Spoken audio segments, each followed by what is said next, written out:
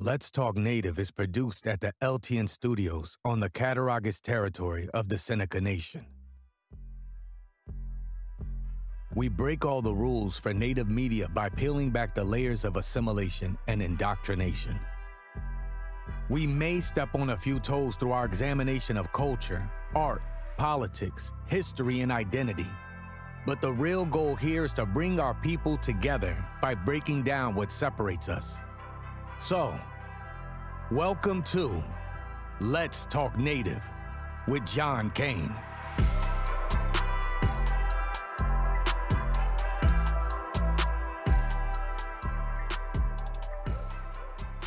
There you go, and welcome to Let's Talk Native. I'm John Kane, I'm your host. And let me start by just reading a post that I put up on Facebook and I sent out to a few people. It'll be pretty self-explanatory, and then let me explain a little bit more about it. So here goes. So last night, I participated in the CCS Restorative Justice Healing Circle exercise. This was there was a part where the participants were asked to offer their account of their favorite safe space. I heard two board members talk about some references to their vast land holdings and how safe it was for them. Now, it may not have been their intent to characterize it that way, but it's what I heard. I spoke about the space I use in Brooklyn for my live events. Those live events were film screenings with Q&As, speaking events. I brought in performers. At one event, I showed the film The Dakota 38. And I've talked about the Dakota 38 on this program quite a bit.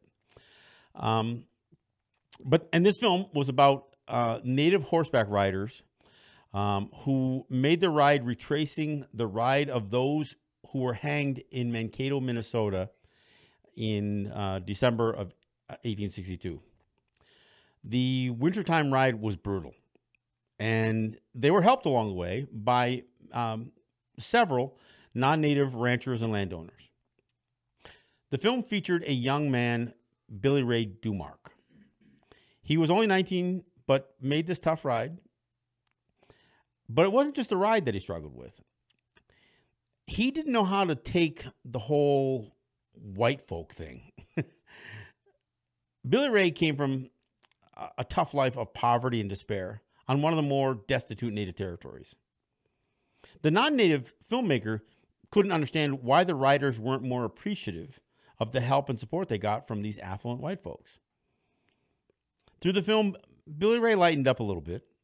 His spirits seemed to lift, and he talked about what this ride had come to mean to him and how he looked forward to next year. But at the end of the film, in the credits, they listed in memory of Billy Ray Dumark. He had committed suicide before the next ride would occur. See, all I could think about was what it must have been like for these impoverished, beaten down, yet proud Native men on this ride through lands that were once theirs, and wrestling with how to feel about these affluent white people living great lives off of their homelands that they no longer live on. Even their generosity had to sting a little bit, even for Billy Ray Dumark, especially after the ride when Billy Ray went home. The Brooklyn Commons, where I held my events, was my safe space, where I could completely break down in front of a crowded room of strangers, essentially, telling the story of Billy Ray Dumark. Hearing the two board members one talking about her great farm with a native name, by the way, and the public speaking she does to debunk or bust the stereotypes about how farmers are viewed, and the other speaking of his family's 150 acres in the lower Adirondacks, all former native lands. As we went through this exercise to heal the community over the mascot debate, made me think of Billy Ray, and perhaps less about my safe space to tell his story, but more about Billy Ray. I was the only one in that room with any Native ancestral connections to that area. So that's a post. I wrote it today and posted it on Facebook and sent it out to a few people. I wasn't participating much in this healing circle. But when I heard the two board members talk about what their safe space was, they're sprawling land holdings. All I could think was that used to be Native land. And that area that is now theirs isn't my safe space. My safe space, it was a cafe in Brooklyn where I educated non-Native people about Native issues. Now, I'm not a guy who clings to have safe spaces to become reclusive in or to rehabilitate myself or rejuvenate myself. I'm not that kind of person. But thinking about a safe space, a teaching and talking and doing public speaking is one of my safe spaces, I guess. Yeah, and I'm comfortable doing it. But listening to two board members talk about their sprawling land holdings, again, it went back to non-Native people not understanding what Native people must experience when we are surrounded by the affluence that has basically come at our expense. And I know people say, well, we didn't take the land. Yeah, I know, we hear that all the time. But here's one of the additional ironies of last night. So this idea, this concept of restorative justice and healing is about trying to figure out what everybody's feeling, and you're supposed to feel safe about doing it. Well, there was trouble with some of the safety in the event last night because there were some pretty angry people there. And I don't think there's anything wrong with what I was hearing evoking something that, that I had an emotional response to. Because I wasn't lashing out. I wasn't lashing out to board members. I wasn't lashing out at anybody. I was just kind of talking about being able to talk about this stuff. But there were people there who were just flat out angry. And not just angry about this process that was being employed, but angry about who was going to be allowed to participate or who needed to participate. One of the guys was speaking about how he was expressing his anger that there weren't more teachers. And he said, the teachers in this community and the people in that schoolhouse are the real leaders in this community, and they should be here. And if they aren't here, that's totally unacceptable. I mean, he said everything but damn it as he was expressing his anger that there weren't enough school personnel involved in the in the whole process. Now somebody else, and ironically, as some of you may know, as I have been engaged in this mascot debate this is my hometown, by the way. This is the school that I graduated from. So as I've been engaged in some of this debate, part of this ends up being about me having to deal with a Native family, a family that I know very well, that lives in the area, that is in favor of the mascot. And what I heard last night from members of that family was their curiosity on how this process would narrow down to exclude people like me. When does this process only come back to the people who are part of this community and eliminate the outsiders? And I'm paraphrasing, but that came from one of the Native guys. Now, again, I'm Mohawk. That area of eastern New York, that territory, that area was occupied by Mohawks at one time. It was probably occupied by Mohicans and maybe Hurons and Lenape. There may be a convergence of Native people who at various times had lived there. But the Native family who lives there now, for one thing, the the guys who spoke at this thing last night, they're not actually considered enrolled members of the Onondaga Nation because their father's Onondaga. But they have no connection to Onondaga Nation. They've never, frankly, I don't know if they've even ever been there. They've lived in Cambridge their whole life. And so they're not considered quote unquote enrolled members. And I hate to, characterize it that way, but that's just the fact. But that's not ancestral Onondaga territory. So the fact is that the Native family, just because they support the mascot and I oppose it, we're literally calling for somebody they know and they've known for many, many years who is also Native and whose ancestry is more connected to that area. They're calling for me to be eliminated from the conversation. So, and this is, to me, this ends up being less about the mascot and more about our relationship to area and place. And that's what I picked up out of, I don't know that I feel any more healed after going through that experience last night with this restorative justice healing circle. In fact, I think some things were evoked in much the same way that those writers from the Dakota 38 film, Billy Ray Dumark, just like some of those tensions were evoked in them. I couldn't help feel, as the only person in that Zoom room that had any ancestral connections to that land, that it was only ancestral, because I'm now being made to feel unwelcome there in my own ancestral lands. Even as the school calls themselves Indians. Look, I went to school there from 3rd grade till I graduated. I know many of the family names that are out there, the ones who are engaged in this debate right now.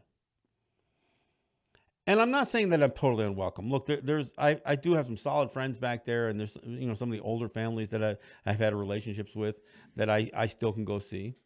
But I also have an awful lot of my old friends, classmates, if you will, who are completely hands off on this mascot debate. Why? Well, part of it is they're afraid of backlash. They're afraid about how they're going to be viewed by other elements of the community, and some of that community can be really nasty and angry. And I'm seeing some of that. I'm receiving some of that vitriol from those people who are just really hating on me. I'm not real popular there. I'm popular amongst a few people, but I'm not real popular back there.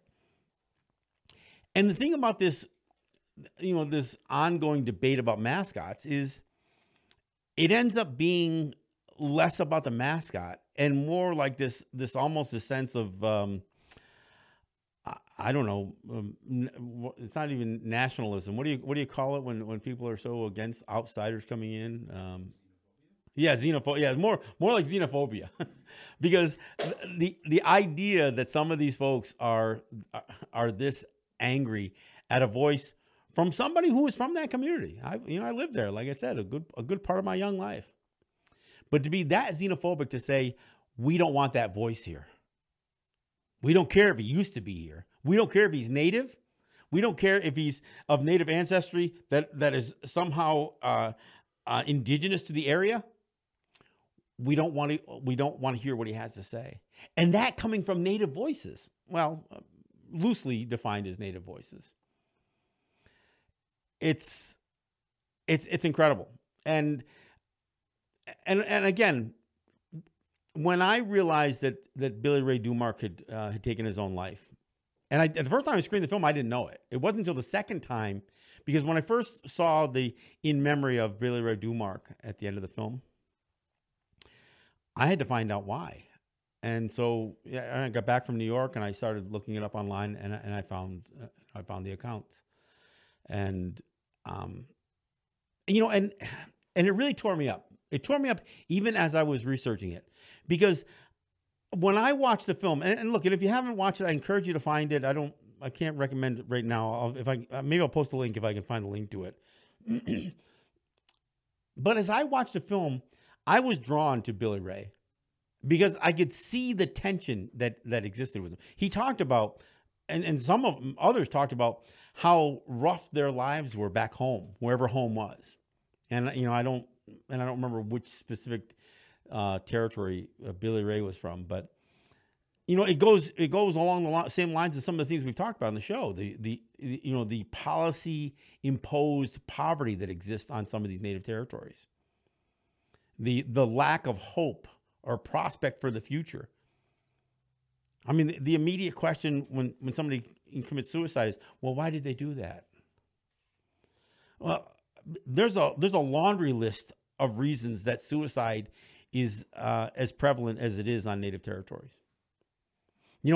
And as you watch Billy Ray in this film, struggling with this relationship between he as a rider on this thing, again retracing the ride that those men who were going to be hanged in Mankato, Minnesota, the largest mass execution in the history of the United States, signed off by Abraham Lincoln. As he's reenacting almost this ride through the brutal weather. Think about this, Minnesota. I mean, this is not exactly tropical weather up there. As they are reenacting this ride and actually doing this ride, and then being forced to rely on the generosity of the people who now own all the land. And not just own it. They own it, and they put out a big spread, and they offered them a place to stay, and they helped them with their with their animals, and they hayed them. They did all this stuff, and because they could, because all these white people were living really, really good lives, and these riders got to experience, if only for a moment, the good life that those people have on their homelands.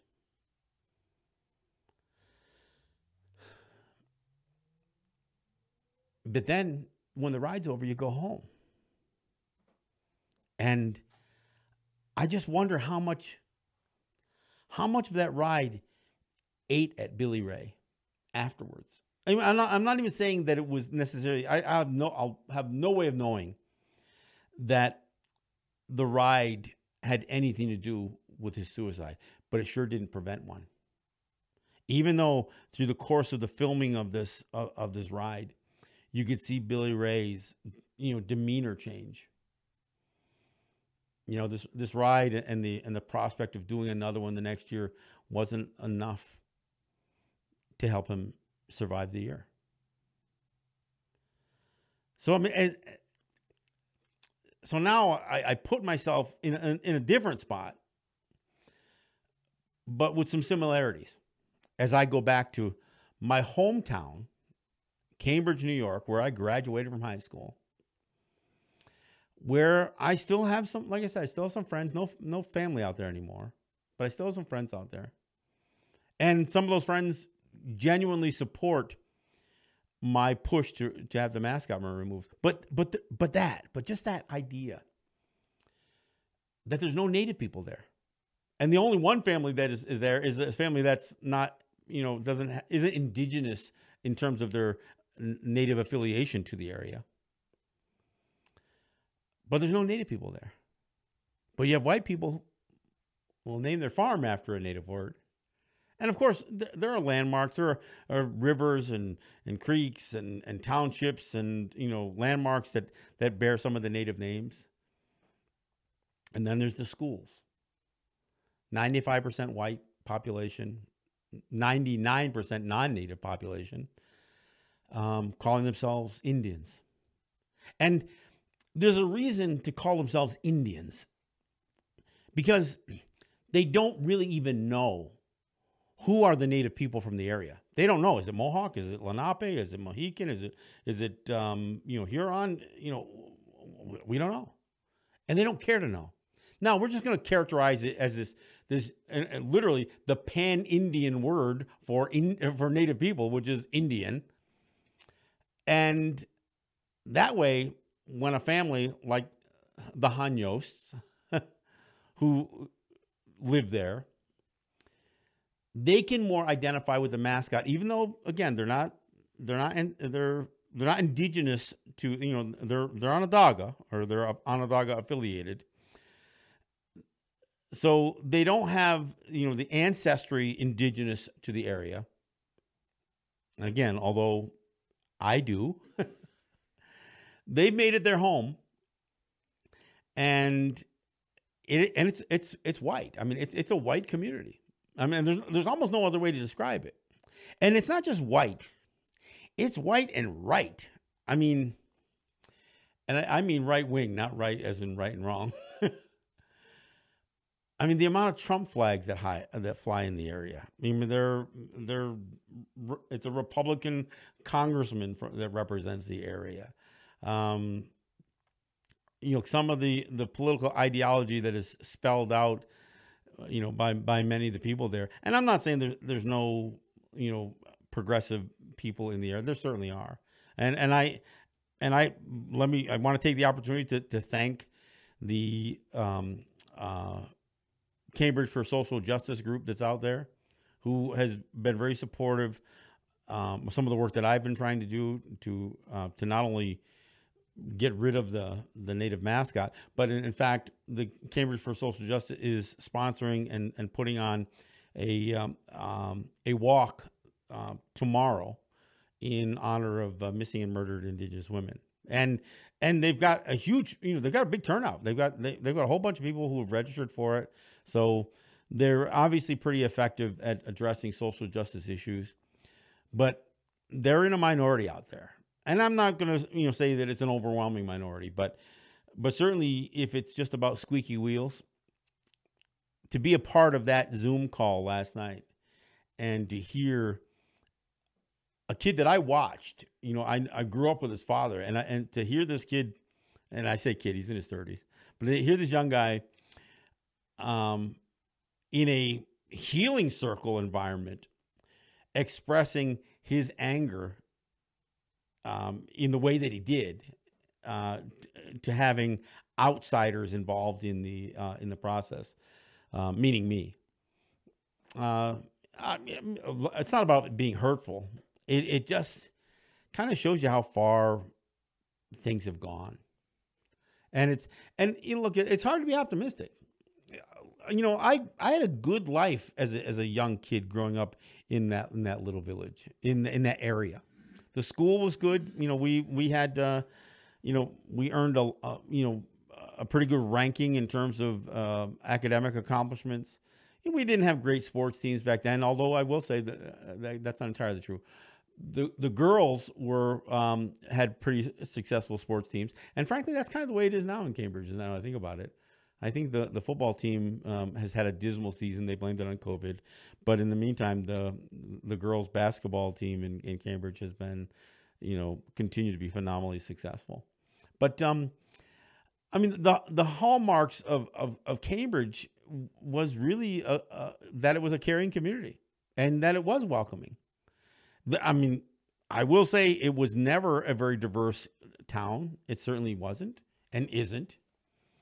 I don't, other than me being a native student in my class, and we had one other student, I don't know if he was an exchange student, but he was from Pakistan. But we were the only two people of color in my entire class. And so it wasn't by no means did it represent diversity. And the faculty didn't represent diversity. In fact, I don't think I don't know if there's any faculty of color in Cambridge today. Maybe there are, but I haven't seen any, and I've been to board meetings and that kind of stuff, and I haven't seen any administrators or anybody else that represented much in the way of diversity. But I will say, it was interesting to hear two board members talk about their safe spaces, because, and I won't say that it triggered me, but listening to these two board members talk about their safe spaces being and that those spaces were more than spaces. They were places. They were large, sprawling land holdings. And again, what it evoked in me was not just Billy Ray Dumark's story and the story of those riders riding through their ancestral homelands, now occupied by affluent white people, and realizing the place that I was in, even as we were doing this healing circle, that I was different than everybody else in the room. Because even with a couple of Native people, and I think there were 3 people in the room, and I knew all 3 of them in the room who were Native, the Hanyos family, they didn't welcome me there. So not only was I an outsider ethnically, culturally, but ideologically. Now, that's not to say that there weren't people that support what I'm doing there, but to be the only Native voice, essentially the only Native voice in that room, and it's not to say that the 3 Hanyos don't have Native ancestry, but they were not speaking in a way that there was no camaraderie between them and I. That's for sure. So anyway, I had to post that today, because even as I mentioned the Brooklyn Commons as the venue that I do my live events, and explained a little bit about presenting the Dakota 38 to that crowd. On one hand, I was demonstrating that was a space that I could talk about something that could cause me to demonstrate my emotion, and that space was safe enough for me to do it even in front of a crowded room of predominantly strangers. So that was that conformed to what the ask was of this round of offering in this circle.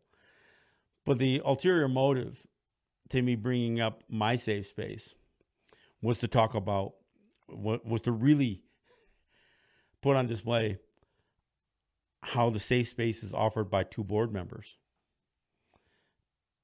evoked this memory of what Billy Ray Dumark experienced on his ride and post-ride to commemorate the hanging of the Dakota 38 in Mankato, Minnesota. This is where there's a disconnect, because the tears that I shed when I was explaining to this crowd to pay attention to Billy Ray Dumark in the film, and then offering the explanation on why I asked him to do that afterwards. The tears that I shed were both tears of remorse for Billy Ray Dumark, but they're also tears of frustration. That in the absence of Billy Ray Dumark taking his own life, could I have made any of the people in that room understand the intergenerational trauma of being displaced from your land? And even now, as I address my old hometown, Cambridge, and I talk about the fact that Native people don't live there anymore, that we've been deprived of our land, and in fact, and there are some people who have, again, sprawling land holdings there. We're not there, but they still appropriated our image for their mascot so they can entertain themselves with it. So they can put it on their letterhead and then use a word that is so generic and archaic and inappropriate. I'm not saying Indians, the word Indians is offensive, but we're not Indians. And we are called Indians for all the wrong reasons. And in fact, there are people from India who legitimately can wear that title as Indians and that nomenclature. But Cambridge still wants to maintain that name and that logo and that mascot, knowing that we're not there anymore. And the only Native people in that town are the ones that have totally conformed to much of the right-wing ideology that exists there. So I wanted to tell the story, not just about the mascot battle, but I wanted to remind people about Billy Ray Dumark. He left an impression with me even before I knew of his tragic end. But there's a reason this stuff happens. And those reasons are complex, but they do deserve our attention. And in the absence of giving it any, all we manage to do is show a complete lack of empathy for the struggles that some people go through. Not only because of historical trauma, but even trying to correct false narratives and affect change that would be good for all, like removing Native mascots. So I want to thank you for listening. I'm John Kane, and this is Let's Talk Native. Yahweh.